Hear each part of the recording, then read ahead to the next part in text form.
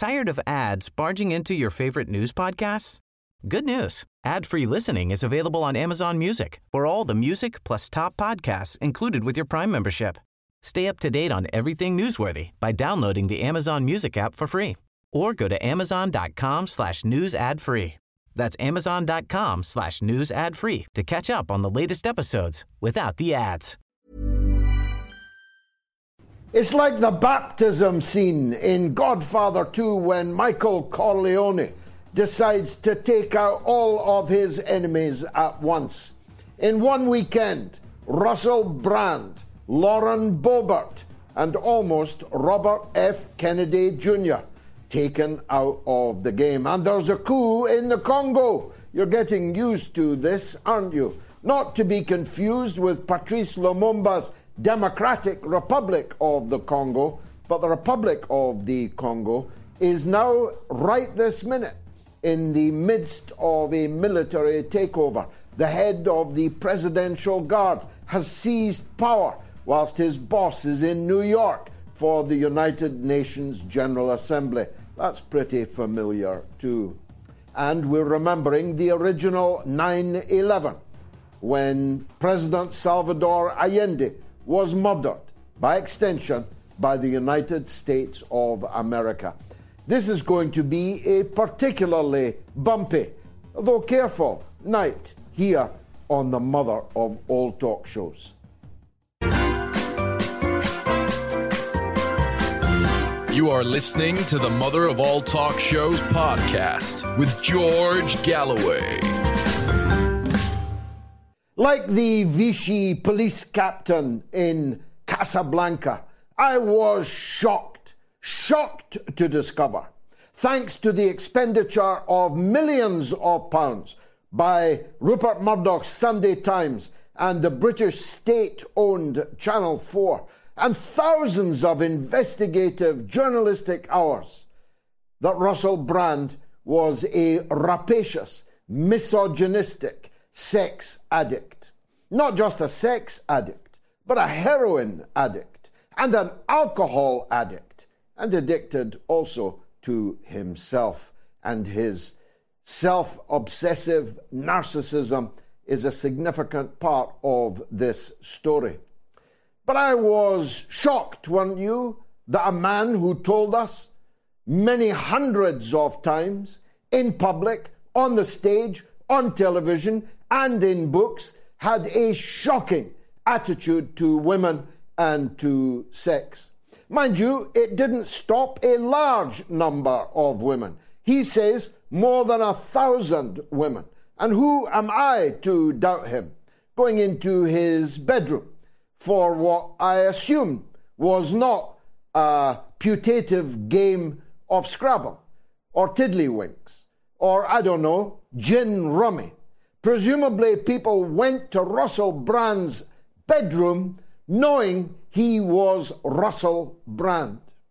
Now, the much-hyped Channel 4 and Sunday Times exclusive, on which they expended more journalistic effort than, for example, the client list of Jeffrey Epstein and his paramour, Miss Maxwell. Not a bad British angle on a story, you might thought. Sunday Times, Channel 4 reveal the full list of those to which Ghislaine Maxwell were ferrying and carrying underage girls for illicit, illegal sex. Now that would be insight. That would be an effort worthy of the term journalistic practice. But we are asked to believe that all of these millions and all of these thousands of man-woman hours of British journalism's finest was honestly expended to bring down a comedian. Seriously? We'll come to what the other purposes might have been. But let's deal with some things right up front. I don't know Russell Brand. I've only met him once. He's never done any favour for me. In fact, quite the contrary. And I absolutely deplore, as does he, the misogynistic, savagery of his attitude towards women in that period of his life in which he was, and told us so, rapaciously promiscuous, a predator of the worst kind, a predator you would not wish any woman, let alone your own daughters, to be involved with. He's 48 years old. This period lasted roughly half of his life. But it's 20 years gone, the heroin addiction. He still attends Narcotics Anonymous. Indeed, still works hard to help other people addicted to the evil of drugs. I don't know if he was still drinking at the time of the oldest of the allegations now leveled against him, which is 16 years, during which we never heard any whisper of these allegations, certainly not in the mainstream media, because they were actually employing Russell Brand at the time. At the time that these allegations are stated to have occurred, Russell Brand was a media darling on the BBC and on Channel 4. But I don't know when he stopped drinking. I only know that he stopped taking heroin in 2002, more than 20 years ago. The oldest of these allegations dates back to 2006, and the most recent of these allegations is 10 years ago. No report to the police about Russell Brand's conduct in these 4 cases showcased by the media this weekend has ever been made. In fact, so far as we know, even yet has not been made. The people making the allegations were, of course, represented by silhouettes or actors or both. And it looked and sounded that way, didn't it? No police report of any crime currently stands against Russell Brand, even though the Metropolitan Police today, in the wake of the story, have asked what they call victims to come forward. Victims that have not yet appeared. Now, if the allegations against Russell Brand of sexual assault and rape are well-founded, the place for them to be dealt with is in a court of law, where people will have to give evidence not for a check, but under oath, where people will have to tell their story in front of the person they are accusing and in front of their lawyers, will have to be cross-examined. Forensic evidence will have to be adduced. Telephone evidence, text messages, and the like will have to be adduced. None of that has happened so far for Russell Brand. He has been subjected to the kind of trial by television, trial by accusation of the medieval kind. Now, I've been in this picture before. I could show you my scars incurred in defense of Julian Assange. Remember those? Remember those who were demanding that Julian Assange be deported to Sweden to face what turned out to be absolutely fake accusations of sexual misconduct, sexual assault, and rape. I said they were fake at the time. I said they were a transparent attempt to get Assange out of Britain to a country more likely to extradite him to the United States of America to face his real charge, which was to embarrass and expose the crimes of the American empire and other empires in his role as WikiLeaks publisher-in-chief. I was right about Julian Assange and all those people who turned on him at the first whiff of these allegations turned out to be wrong, if not turned out to be hypocrites. In fact, some of my own comrades who shunned and blacklisted me because of my defense for Assange are now to be found on the front lines of demonstrations demanding the release of the very same Julian Assange they had implicitly denounced as a rapist back at the time. Less well known and definitely less eminent. Alex Salmond, the erstwhile First Minister of my country of Scotland, erstwhile leader of the Nationalist Separatist Party, the SNP, a man whose politics I abhorred, but whose character I knew well, having spent decades in the British Parliament with him. He was falsely accused of sexual crimes. Seems it's the go-to when someone inconvenient has to be gotten rid of. A majority women jury at the High Court in Edinburgh cleared Salmond of these charges, and he walked free but destroyed as a political figure of substance. These allegations against Brand should be investigated by the police. As far as I could see from my reading, it's the police in Los Angeles that would have to do the investigating, because the alleged crimes, as opposed to appalling behavior, are alleged to have happened in Los Angeles. Have they? Have they even yet received a report of a crime in Los Angeles? And if they have, will they wonder, as I do, why the people making these accusations have waited until now to make them? Russell Brand is apparently fond of saying, ask yourself, why am I being told this? And why am I being told it now? And that's what I want now to move on to. Half of his life, Russell Brand behaved like a beast in the jungle or an animal in the fields. But the second half of his life has not been like that. He's now married with 2 young daughters.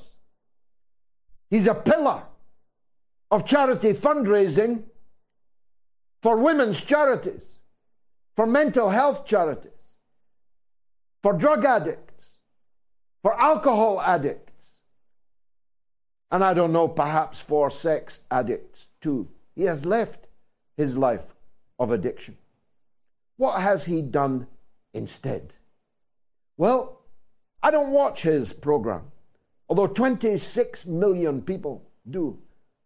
That's rather more of a circulation than the Sunday Times in a year. That's rather more than the viewership of ailing, failing Channel 4 television, which requires subvention from the British taxpayer even to continue to exist, and depends upon the goodwill of the British state and the British government. In these television shows, on YouTube, on Rumble, elsewhere on social media, what does Russell Brand nowadays talk about? He talks against the war in Ukraine. He talks against lockdowns. He talks against compulsory vaccinations. He talks against Big Pharma. And I just wonder, as may you, if it is that has brought Russell Brand right over the target. I wonder if it was Russell Brand's interview with Tucker Carlson, another man who talks against the Ukraine war. Another man who talks about and against Big Pharma. Another man who talks against lockdowns and the vax industry. By the way, Tucker, I hope you've led a blameless life. Because if I'm any judge, you'll be the next person in their firing line. Or maybe it was Russell Brand's interview with Robert F. Kennedy Jr. that so attracted him to the fire, the flak, the millions of pounds worth of flak from these two pillars of British state orthodoxy, the Sunday Times and Channel 4. We already know that Mr. Kennedy has not led a blameless life, though not as shameful as the first half of Russell Brand's life, I hope. Maybe they have other plans for Robert F. Kennedy Jr. Because this weekend, Robert F. Kennedy Jr. was almost murdered in the state of California, where his father was murdered. In the United States of America, where his uncle, the President of the Republic, was murdered. Thanks to his private security firm, a man pretending to be a U.S. Marshal with 2 guns in holsters under each arm and extra ammunition packed in case, was thwarted in what may very well have been an attempt to bring RFK Jr.'s increasingly strident and successful campaign to a shuddering halt. Why was this left to a private security company? And I take my hat off to them. Because Joe Biden, President Joe Biden, who has a bust of RFK Jr.'s father behind him in the Oval Office in the White House in Washington, who claims to be a follower of the original RFK, refuses to provide Secret Service cover for his opponent in the Democratic primaries for the presidency in 2024. Just think about that. A man whose uncle, President Kennedy, and whose father, Senator Kennedy, were both murdered in public, on duty. RFK is being refused the Secret Service cover that is routinely every day being provided for Hunter Biden. How low can Joe Biden sink? How low can the Democratic Party, so-called, of the United States sink?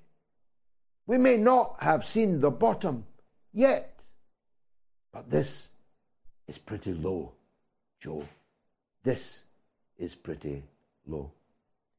And lastly, a more whimsical example.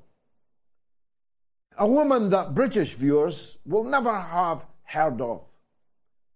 A congresswoman, a Republican, a Trump-supporting Republican, Lauren Boebert, a single woman, a divorcee, is dating a single man.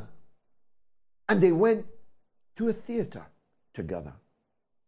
And miraculously, high-definition video has emerged of Congresswoman Boebert's breasts being fondled entirely consensually by her beau, who happens to be a Democratic Party supporting bar owner, whom she has been dating since her divorce. Now, admittedly, she's well blessed in the décolletage department. But it is remarkable that the video of Lauren Boebert being fondled and apparently enjoying it is clearer and much, much faster than any of the video from January 6th, the laughably described insurrection in Washington, D.C. Brand, Boebert, Kennedy, who will rid the establishment of these turbulent priests? That's the question you need to be asking yourselves. I told you to fasten your seatbelts. This is going to be a bumpy night. It's the mother of all talk shows. Tired of ads barging into your favorite news podcasts? Good news. Ad-free listening is available on Amazon Music for all the music plus top podcasts included with your Prime membership. Stay up to date on everything newsworthy by downloading the Amazon Music app for free or go to amazon.com/news ad free. That's amazon.com/news ad free to catch up on the latest episodes without the ads.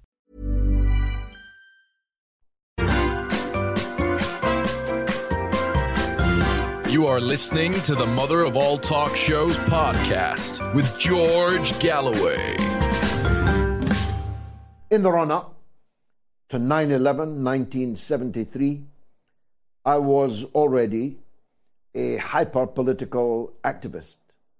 I had been actually since the Tet Offensive in the Vietnam War in 1968.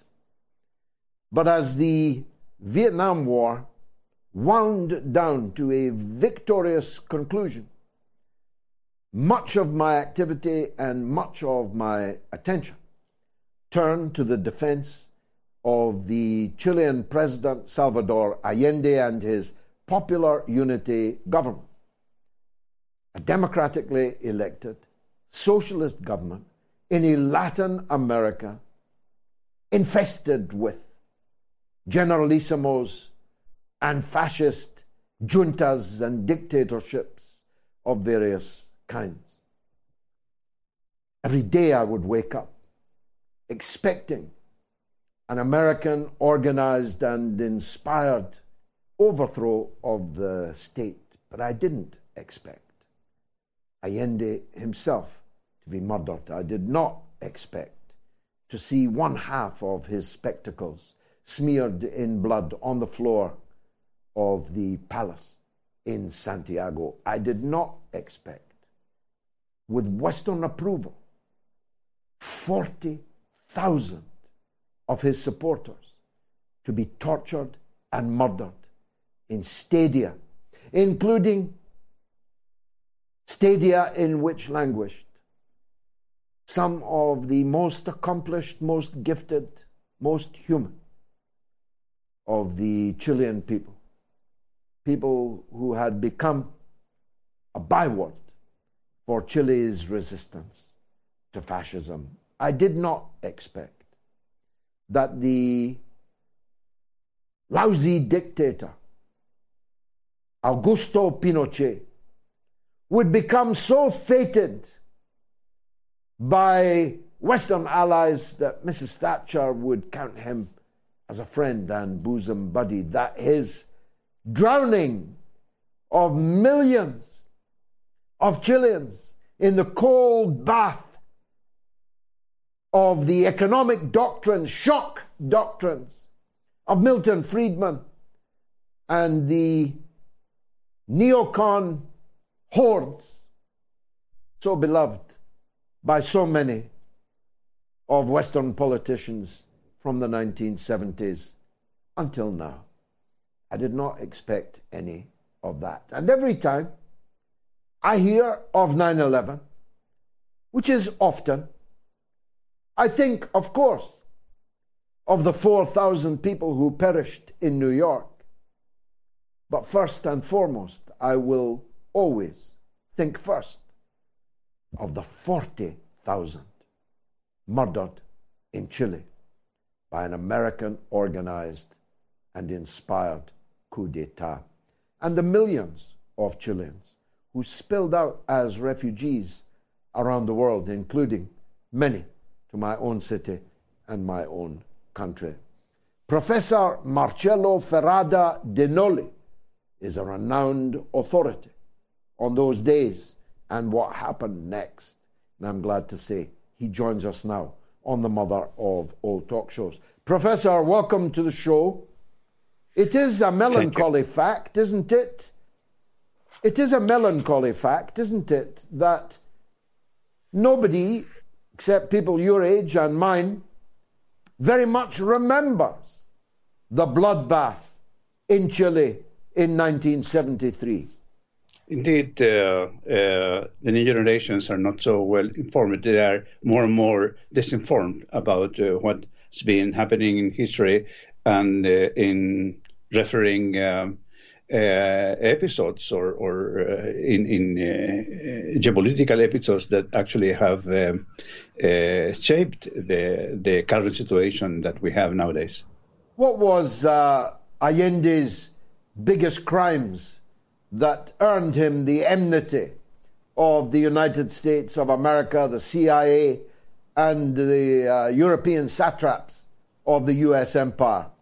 Well, that could be summed up in one and only event. He was the first democratically elected president with a socialist background and with a program which was clearly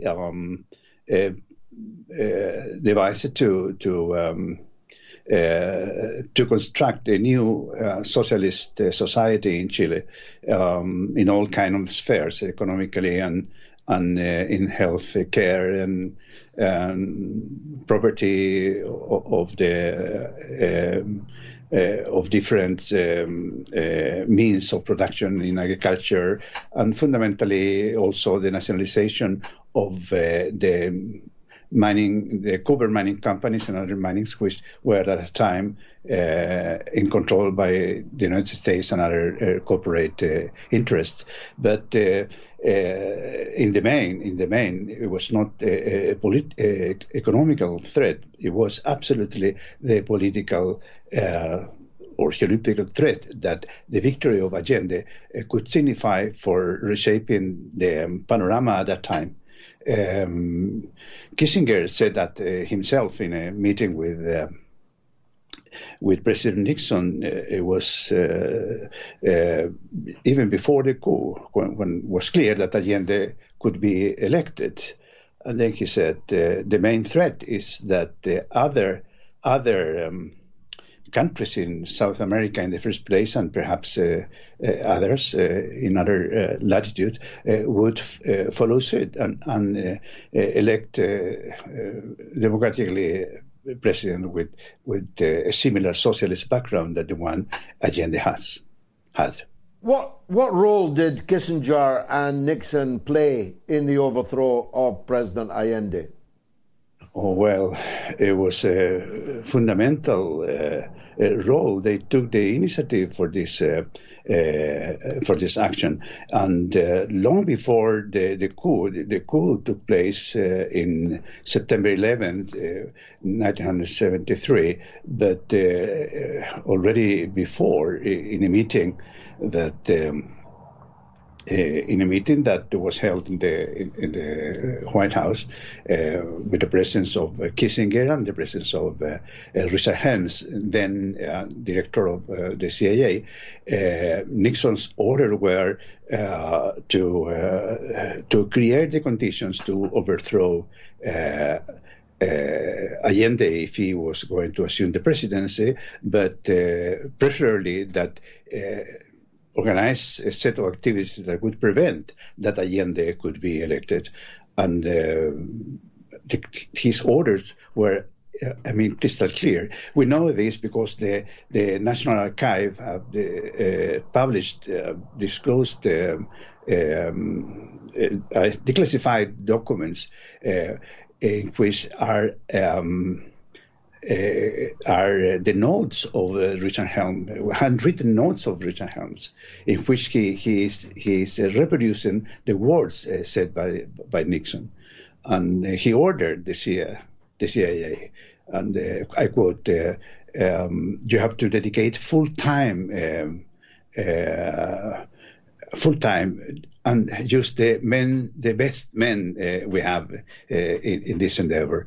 So that meeting took place in September 15. There was September 15, 1970. That was 2 months before Allende could assume the presidency of the Republic of Chile. Now, the methods that they used to create the conditions have become part of a playbook that we have become familiar with in many other so-called color revolutions. This was an early color revolution, wasn't it?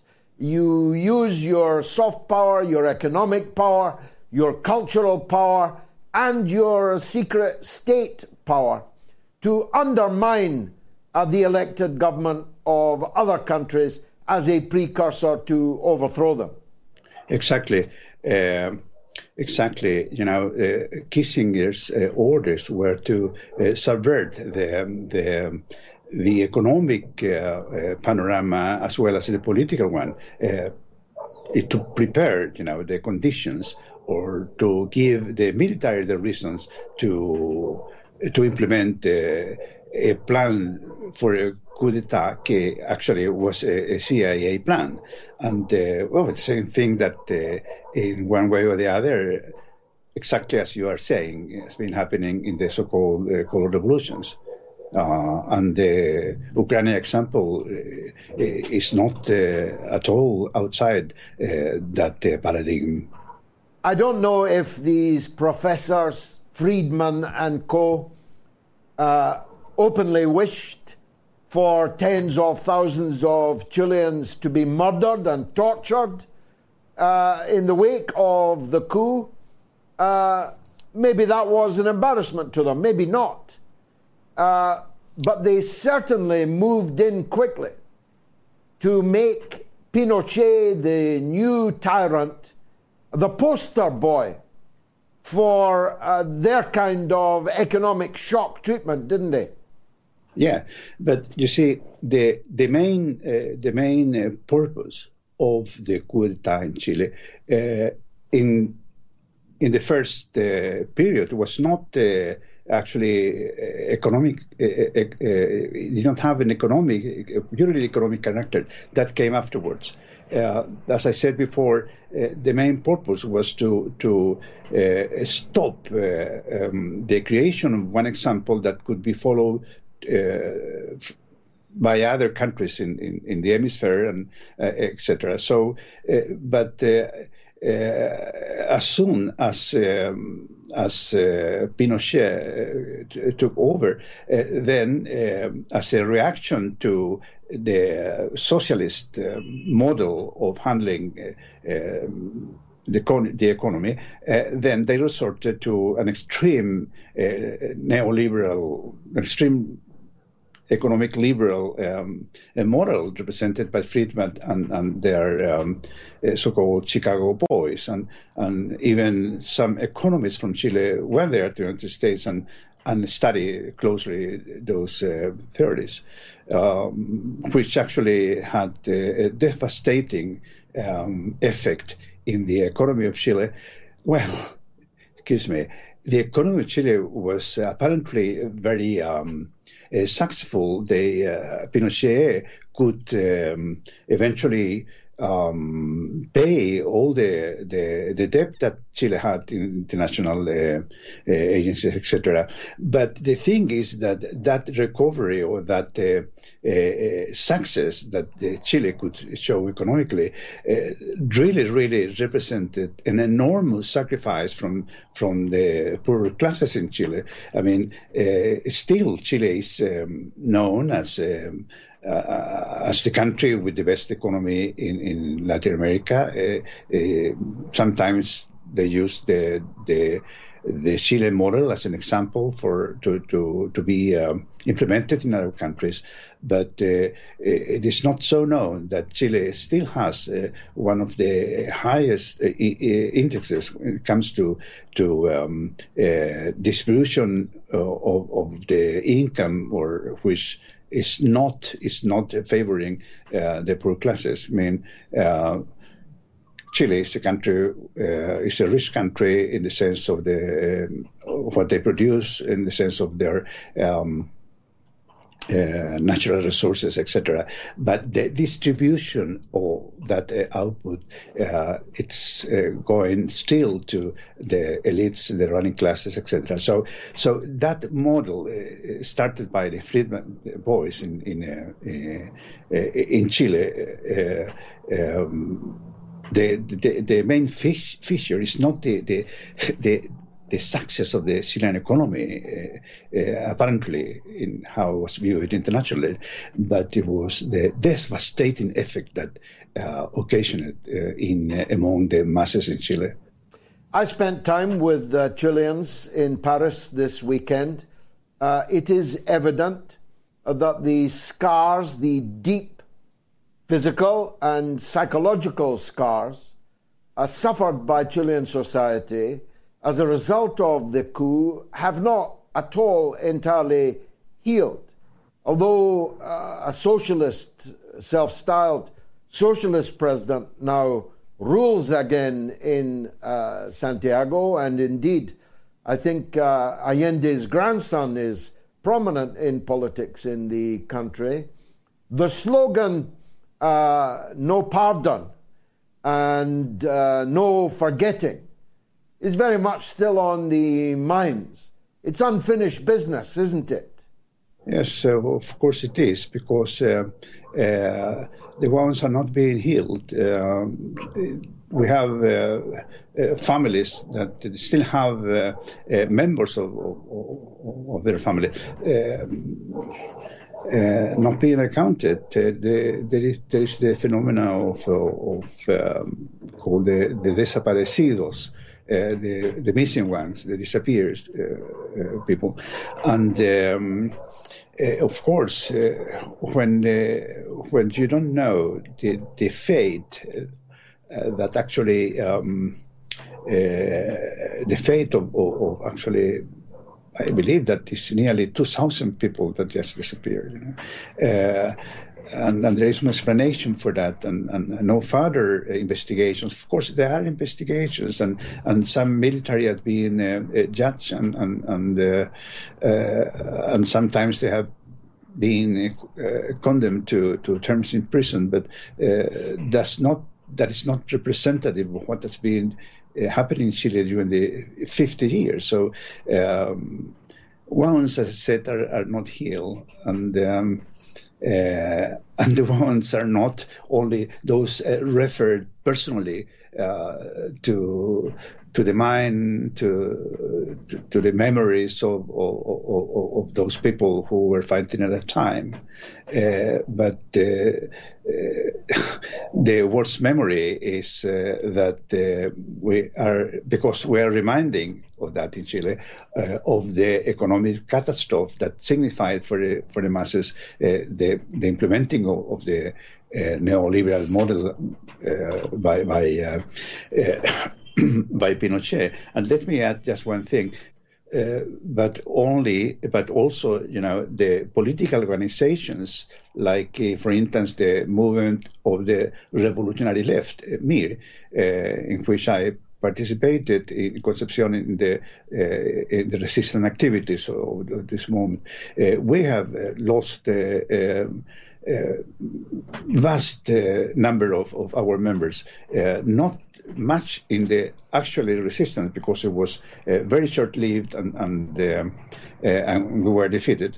But the repression that Allende initiated from the 11th of September onwards was devastating for our organization, who was the leading organization in terms of armed resistance, but also against other organizations like the Democratic Socialist Party, the Communist Party, of course, and etc. There are also open heals, not yet. I'm sorry. Open wounds, yeah. Professor Marcello, thank you very much for joining us to remember the original 9/11. What did more damage to Libya, Storm Daniel or Obama Hillary Clinton? 19,402 people have voted, and it's pretty bad news for Obama and Clinton. Let me take a quick break, and I'll be right back. Stay tuned.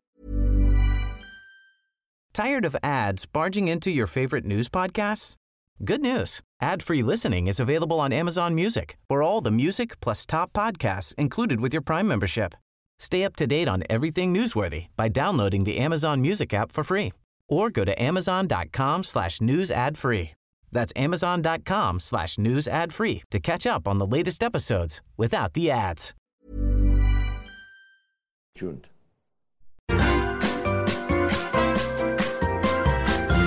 You are listening to the Mother of All Talk Shows podcast with George Galloway.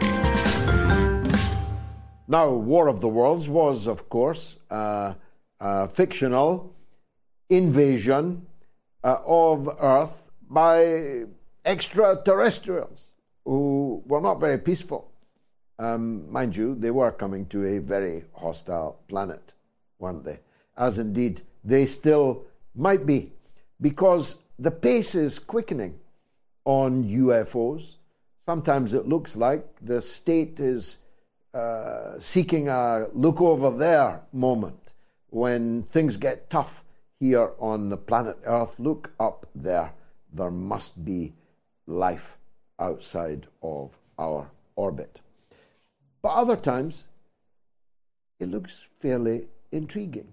In Mexico, in the Mexican Congress, over the last week or so, the remains, the skeletal remains of what it was claimed to be extraterrestrial, non-human beings was unmasked. Some of them looked remarkably like current serving members of the US Senate. Dianne Feinstein and Mitch McConnell. And even in the White House, Joe Biden sprang to mind. And they did look rather uncannily like Steven Spielberg's E.T., still one of the greatest movies ever made. But that could be because Spielberg was onto something. Let's see what lies beneath. Philip Mantle is a UFO researcher and author and the publisher of Flying Disc Press. What a wonderful name for a publishing house. Philip, thanks very much for joining us. As I look out at the universe, as I do every evening, I find it literally absurd to imagine that there's no life anywhere in the multiple universes of billions of planets that have existed for billions of years. Is that how you feel about it? Absolutely, George, and most scientists as well. I mean, our knowledge of the universe has expanded over this last 20 years or so, and it's now estimated that in the visible universe, we have 2 trillion galaxies. And within those 2 trillion galaxies, of course, there are countless stars and planets. I don't know what the next one up is from a trillion, George, to be honest, but it's an awful lot. So there's, the universe is much larger than we ever imagined, and much older as well. That's also been recently revised. We're talking, billions of years, and here we are in amongst it all. Yes, hallelujah, I say. It doesn't weaken my religious belief, far from it. The idea that all of these trillions of planets and galaxies came into being entirely as a chance, by chance and from nothing is certainly far more far-fetched than having a belief in God. But I'll not tempt you down that road, unless you want to go down it, of course. But the idea that on only one tiny planet, in only one galaxy, life would develop is inherently ridiculous, no? Absolutely. Absolutely. Whether you believe in creation or evolution, it really doesn't make any difference. If you believe in creation, then why would, a supreme being create such a large universe and have us as the only, intelligent species in it? Same with, evolution. We know that the chemical compounds that make up you and I, George, are in abundance everywhere. They're not specific just to our small part of the universe. They are everywhere. And we know through study on this planet where you find water, H2O, there is life. And of course, hydrogen and oxygen is in abundance everywhere in the universe. So the probability of life existing elsewhere is pretty good. Whether it looks anything like you or me, though, George, that's a different matter altogether. Yes, let's come to that. Were you impressed by the display in the Mexican Congress last week? Not at all. The things put on display in the Mexican Congress are a hoax. They are fake. They were presented by a gentleman called Jaime Maussan, who's a well-known hoaxer and has been at it for years and years and years, and yet they're falling for it again. Why is another question. I honestly don't know. But these are fake, George, so take no notice of them whatsoever. What should we be looking out for then? What, if any? Because by the same token, if there are trillions of galaxies, and whatever, as you say, the number after trillion is, I don't know myself, gazillion, maybe, Brazilian, I have no idea. But if there are all these places to choose, it might well be that nobody ever visited us, this tiny little planet. But is there any evidence or reason to believe or suspect, in your view, any extraterrestrial intelligence ever came here? That's a good question. I mean, our own Ministry of Defence will tell you that they have had sightings reported to them that they cannot identify. They're not going to say they're extraterrestrial, they just remain unidentified. Same just this week, NASA has set up their own, investigation. And again, their head said, there are sightings that we don't know what they are. They remain unidentified. And also the American government set up their own UFO study separate from NASA, although they will coordinate with each other.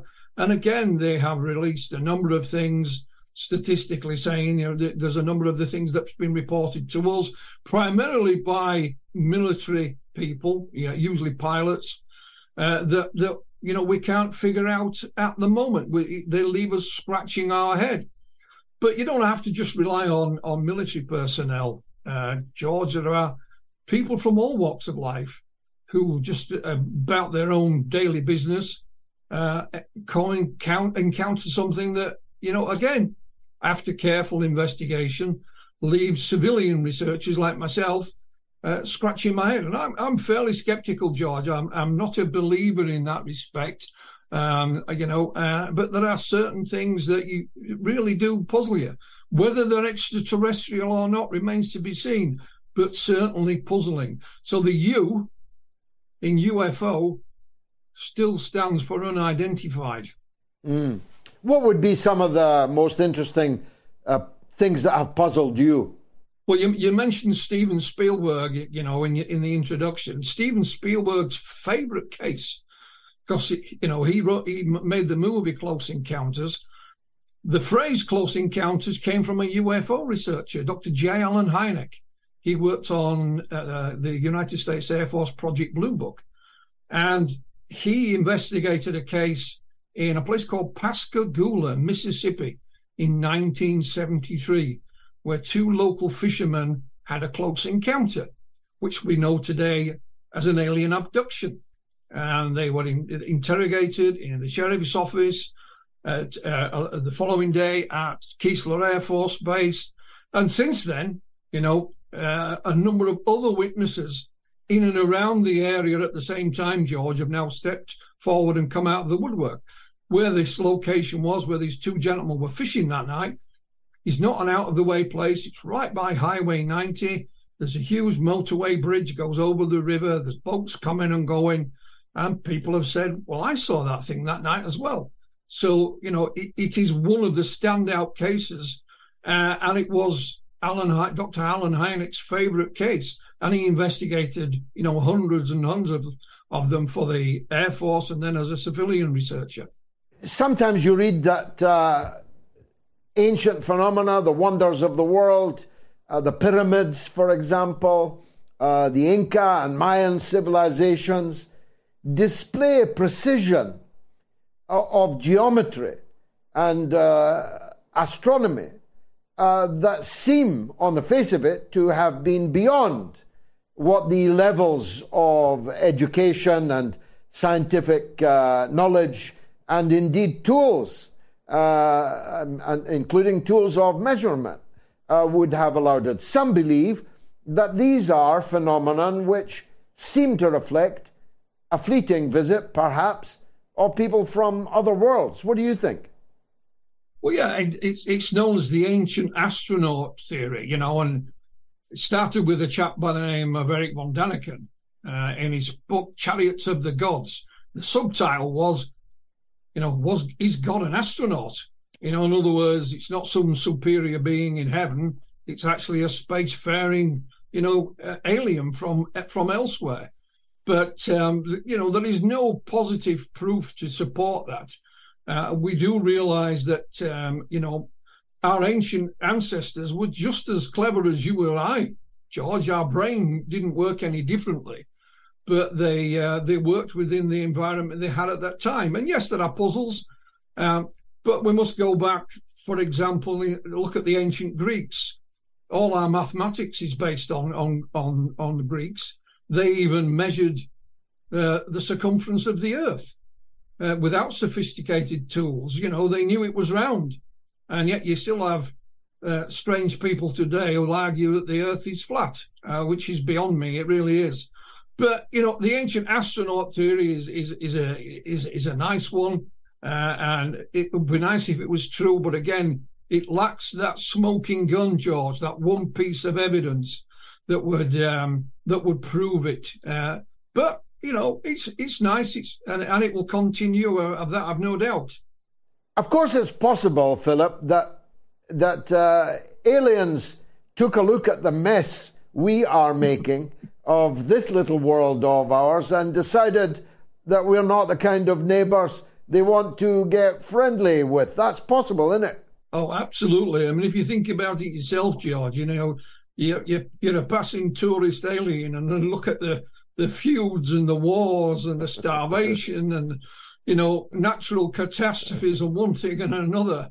And you think, well, perhaps we'll go somewhere else for a vacation. I'm not coming here. So maybe a quick look and say, see you later, fellas. You wouldn't blame them, would you?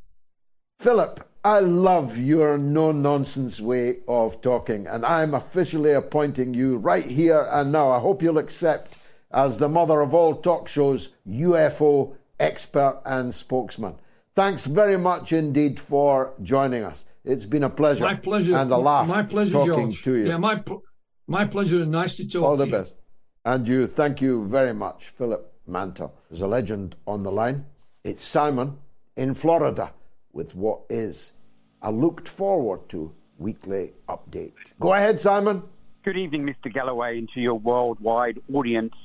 3 very quick but significant stories and an extremely profoundly sincere note of thanks to you. First off, you'll recall we talked about Secretary of State Blinken's now infamous speech regarding America's claim to leadership of the upcoming New World Order. Well, the same day, the Chinese Ministry of Foreign Affairs put out a 5,400-word treatise on their view of the future of global governance. So the superpowers are well and truly taking up the challenge from Mr. Blinken and the Biden administration.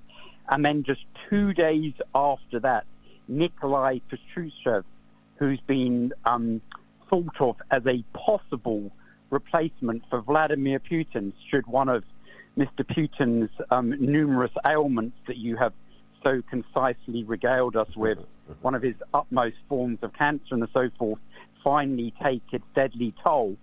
He put out a long, long article exactly in line with the comment that you just made about the last old empire, and the article was called The Collapse of the Parasite Empire. So obviously the Russian administration has fully taken up the Blinken challenge as well, as indeed it would seem have the G77 group of now 134 nations who were meeting this week in, of all places, and how ironic, Havana, Cuba. They've put out a 46-point declaration that, whilst it doesn't name the United States, one could clearly make some clear inferences. And obviously China has had their wise hand in that declaration. It definitely refers to the shared future of humanity. So then we come upon the Kingdom of Saudi Arabia, where in completely unverified rumors, it's been said that the Crown Prince has been listening to the back catalogue of the Pet Shop Boys. And when coming across It's a Sin, he realized that SIN referred to the Saudi-Israeli normalization, and has indeed, in real life, pulled out at the last minute as an enormous blow to both the Biden administration and the administration of Mr. Cohen and Mr. Netanyahu, whereas the Biden administration had hoped that this would be the crown jewel, so to speak, the crowning glory of his entire 4-year term in terms of American foreign policy.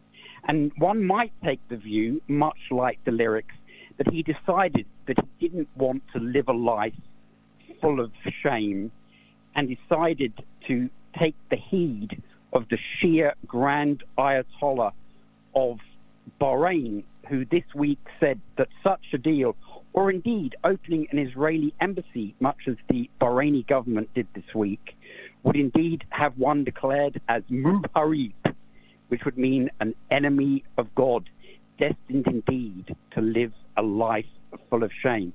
But on a personal note, Mr. Galloway, you made the joke about Biden and Blinken being regarded by the world as the Laurel and Hardy of diplomats. And that caused me to think that actually, rather than being a dynamic duo, perhaps for my own personal development and putting my views out in addition to your show, that if I were to find a co-partner and make an odd couple, much like Jack Lemmon and Walter Matthau, that I needed somebody to clean up my language, keep my hands off the ladies, and tidy up my news desk. So I'll be launching a show on Facebook daily called Weaponized News, starting on Tuesday. And my very sincere thanks to you for giving me that idea. Well, I'll be in your audience. Hang on every word that you afford us, and I hope you'll continue to do so. And all I can say is, well done, the Pet Shop Boys. And I never thought I'd say that. Ronan is a new caller, and he's in Belfast, but wants to talk about Russia. Ronan, welcome to the show. Thanks for having me, George. It's a pleasure to speak to you, sir. I've been an admirer for quite a long time. Thank you. The point that I want to make was a conversation that I had quite recently with a friend of mine, and I was sort of drawing various parallels with the Russia-Ukraine and, you know, how that situation all started with the coup and all of that kind of thing. We know about Victoria Nuland. We know about the conversation she had with Jeffrey Pyatt, and people still willfully ignore it. And people still to this day willfully ignore, you know, the 17,000 plus people that were killed in that 8-year period before, you know, 22nd of February 2022. You know, the 17,000 people. And the point that I was making to this friend of mine, he is a friend of mine, But, you know, these issues are divisive, and as you rightly know, you can be speaking to very intelligent people, but if they are blind to various facts, you know, they're as dumb as a post. It's as simple as that. And I was trying to explain to him, look, we can agree. I live in Belfast. I grew up during the Troubles. So I'm familiar with it in an awful lot of ways. I'm by no means an expert, but I'm familiar enough with everything that happened over here. And I was making the point to him that, look, you know, you can agree that the Troubles was a bad time. I think we can all agree that it wasn't good. There was nothing particularly great about the idea of people dying because, well, it ended up, you know, it became a bit of a religious thing, but you and I both know it was about civil rights at the start. And it was always about civil rights. And my point to this gentleman was, listen, whenever Svoboda and Yancek and all these other people basically got in, whenever they were handpicked, the first edict that they put down was, if you speak Russian as your primary language, you're now a second-class citizen. And that was their only crime. That was literally their only crime. That was why they started being beaten in the streets, having their businesses attacked, their houses attacked, which eventually escalated to the full-scale assault on the Donbass region that we've seen over the last, well, you know, I mean, it seems like only yesterday, but, you know, we're 9 years into this at this point, you know. 9 years, and my whole almost point, a decade, yeah. Exactly, and my whole point to him was, listen, 17,000 people killed in 8 years, and people didn't bat an eyelid because they're Russians, and I get it. There's a degree of Cold War hangover with an awful lot of this stuff, and we've been bombarded for years and years and years and years about Putin's this, Putin's that, Putin's a bad man. Listen, I'm sure he's done plenty of bad things, but I don't think he holds a candle to Tony Blair, personally. I don't think he holds a candle even to guys like Cameron, in all truth. You know, because whatever you want to think about Vladimir Putin, he has done good things for the Russian people, and that has always been his primary concern. Now, in relation to this escalation that we are watching, and we are watching it, and there is a very, very real threat of, you know, full-blown Armageddon, and it's foolish to pretend that there isn't. It really is. My whole point is that people, and it goes to the point that you were making to your previous caller, people need to go back and they need to read the history of these events. They need to read about the OUNM and the OUNB. The OUNB was Stefan Bandera. This is the guy that the Kyiv government has, for the last number of years, has been renaming streets after these people. They've been, you know, erecting statues and proclaiming all of this, you know, this wonderful, this great paragon of Ukrainian virtue. The man was a murderer. What was it, 1.25 to 1.5 million? A mass murderer, a genocider of millions of people, a Hitler auxiliary in the mass murder of Jews, of Polish people, of Ukrainian people, of Russian people. A mass murderer is a national hero of the regime in Kiev. I'm cutting you short, Ronan, only for this reason, and that is the hour and the presence of a legend on the line after you. But that was your first call, but it was the best call of what has been an evening of many great calls. So don't be a stranger. Come back soon. Norma in Bristol, the legend, is the last caller on the line now. Norma, what would you like to say? Well, George, I've got a lot of stress at the moment because my husband is very seriously ill, but my family and neighbours are rallying around. So I thought I'd tell you this little story. It's true. A long time ago, when I was participating in Big Brother's Little Brother show, and the presenter was Russell Brand, and at the close of the show, he came up to me and he kissed me on the cheek and he said that I was a star. And I've always remembered that. How prescient, how far-sighted was he when he spotted you all those years ago, decades ago, as a future star of the mother of all talk shows? I'm terribly sorry about your stress, Norma. You're in my prayers. And I know for a fact are in the thoughts of everybody who watches regularly the mother of all talk shows. I've run out of time. I'm very happy much. that we got that little vignette from Norma in about the day that she kissed Russell Brand.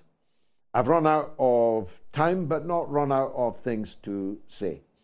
The show will be back, God willing, on Wednesday at the slightly later time of 9 p.m.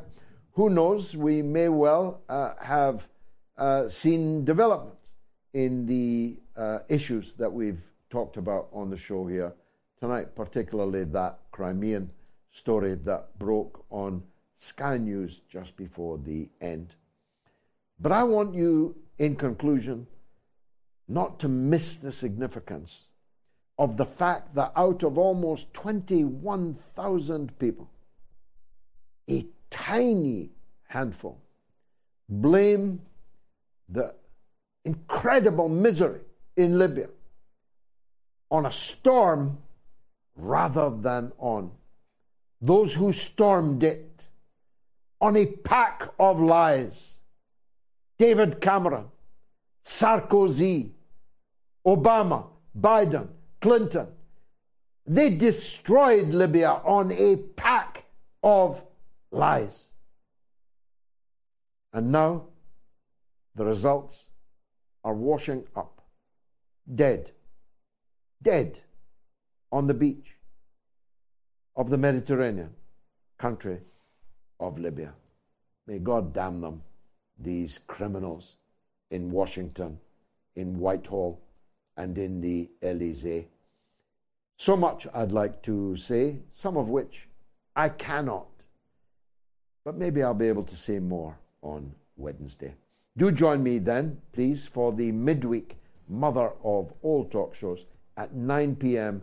UK time. And don't forget my message. If you were to bring just one other person, a family member, a workmate, a co-parishioner, an acquaintance, bring them on Wednesday to Mo's. See you then.